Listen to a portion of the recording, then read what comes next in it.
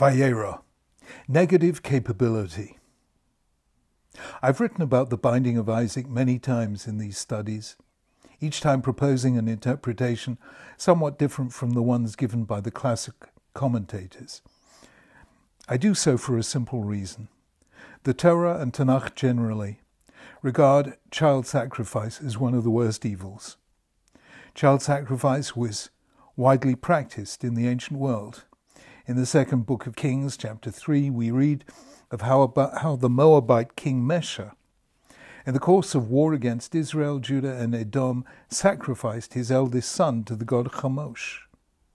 Had the point of the trial been Abraham's willingness to sacrifice his son, then in terms of the value system of Tanakh itself, he would have proven himself no better than a pagan king. Besides this, the name Avram means mighty father. The change of name to Abraham was meant to signal Av Hamon Goyim, father of many nations. God said that he chose Abraham so that he will instruct his children and his household after him to go in the way of the Lord, meaning that Abraham was chosen to be a role model of fatherhood. A model father does not sacrifice his child. The classic interpretation given by most of the commentators is beautiful and moving. Abraham showed that he loved God more than he loved his own son. But for the reasons above, I prefer to continue to search for different interpretations. Unquestionably, there was a trial. It involved Isaac. It tested Abraham's faith to the limit.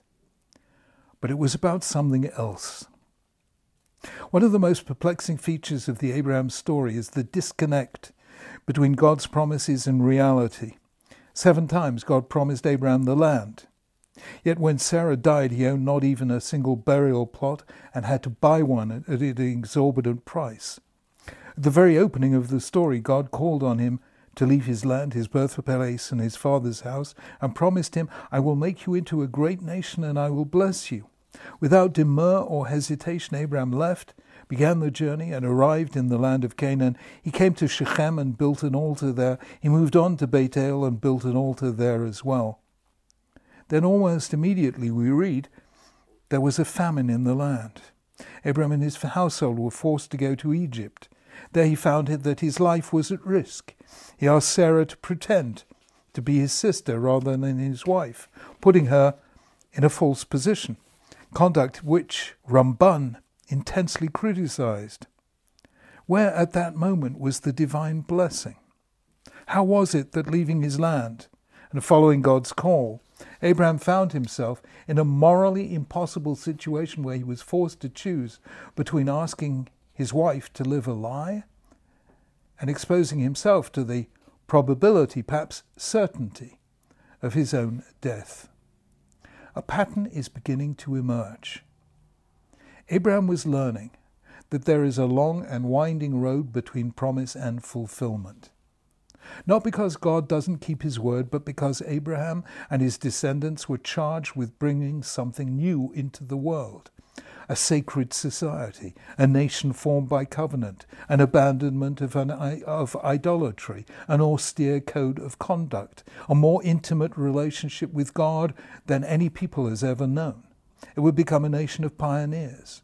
And God was teaching Abraham from the very beginning that this demands extraordinary strengths of character, because nothing great and transformative happens overnight in the human world. You have to keep going, even if you're tired and lost, exhausted and despondent.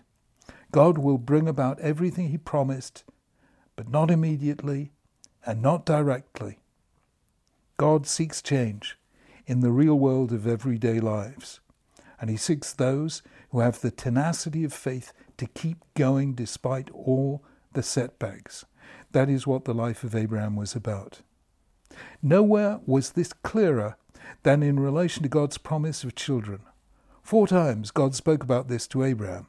The first, Genesis 12, I'll make you into a great nation.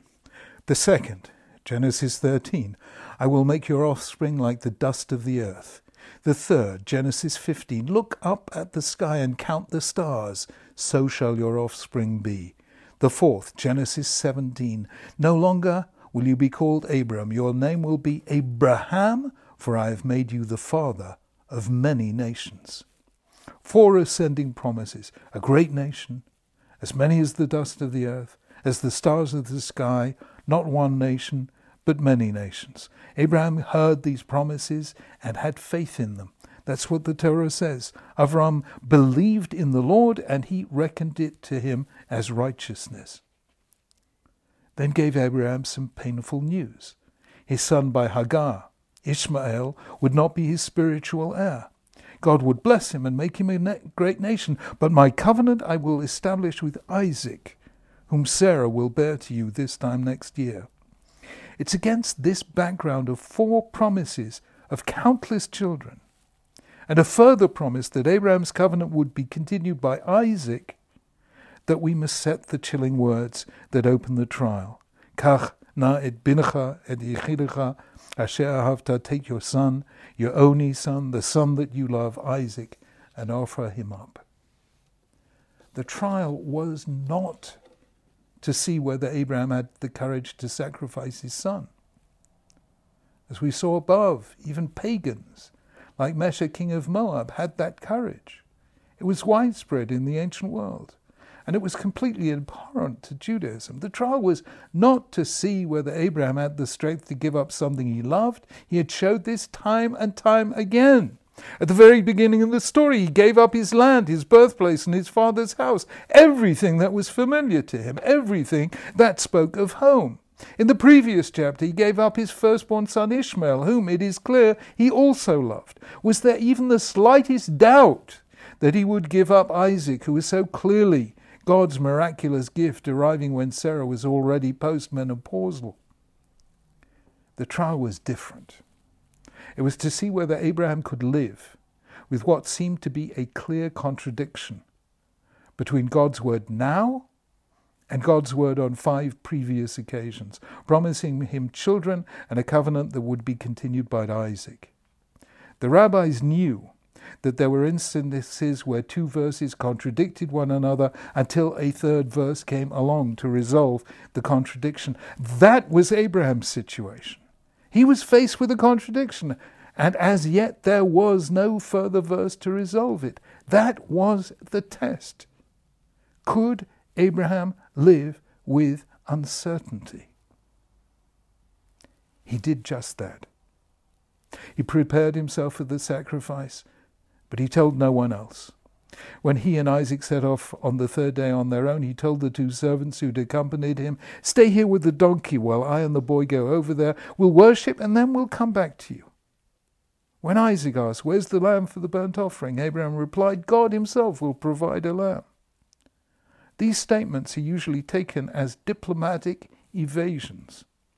I believe, however, that Abraham meant exactly what he said. He was living the contradiction. He knew God had told him to sacrifice his son, but he also knew that God had told him that he would establish an everlasting covenant with his son. The trial of the binding of Isaac was not about sacrifice. It was about uncertainty. Until it was over, Abraham did not know what to believe or how it would end. He believed that the God who promised him a son would not allow him to sacrifice that son, but he did not know how the contradiction between God's promise and God's command would resolve itself. The poet, John Keats, in a letter to his brothers George and Thomas in 1817, sought to define what made Shakespeare so great compared to other writers. He possessed, he said, a negative capability. That is, when a man is capable of being in uncertainties, mysteries, doubts, without any irritable reaching after fact and reason. Shakespeare, in other words, was open to life in all its multiplicity and its complexity, its conflicts and contradictions, while other lesser writers sought to reduce it to a single philosophical frame. What Shakespeare was to literature, Abraham was to faith. I believe that Abraham taught us that faith is not certainty. It is the courage to live with uncertainty. He had negative capability. He knew the promises would come true. He could live with the uncertainty of not knowing how or when. Shabbat Shalom.